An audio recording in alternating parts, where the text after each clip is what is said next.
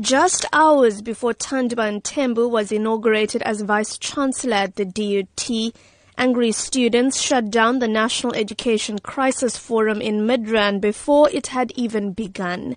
As Higher Education Minister Blade Nzimande tried to address the crowd, members of the EFF, SASCO and other organizations traded blows and threw chairs at each other.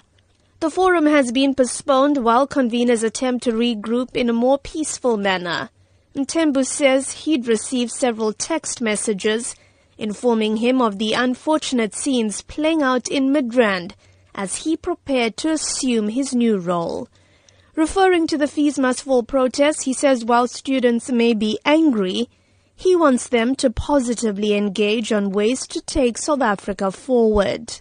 I think university students, given the concessions that government has already made, need to now begin to move and think broader about the challenges that we all face in this country. The issue in this country is a lackluster economy. That is the biggest problem we have. Mthembu has called on student leaders to proactively work with institutions of higher learning and not to simply rely on government for all the answers.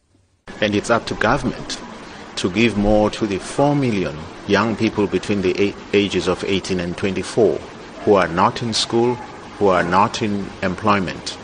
They also need a lot of help from the same government. So I would expect leadership from the university students with the high level skills and knowledge they have to think broadly about all of these dynamics. In his 5-year strategy for the DUT, Mthembu speaks about a culture of discipline. For the SABC, I'm Minoshni Pillay in Durban.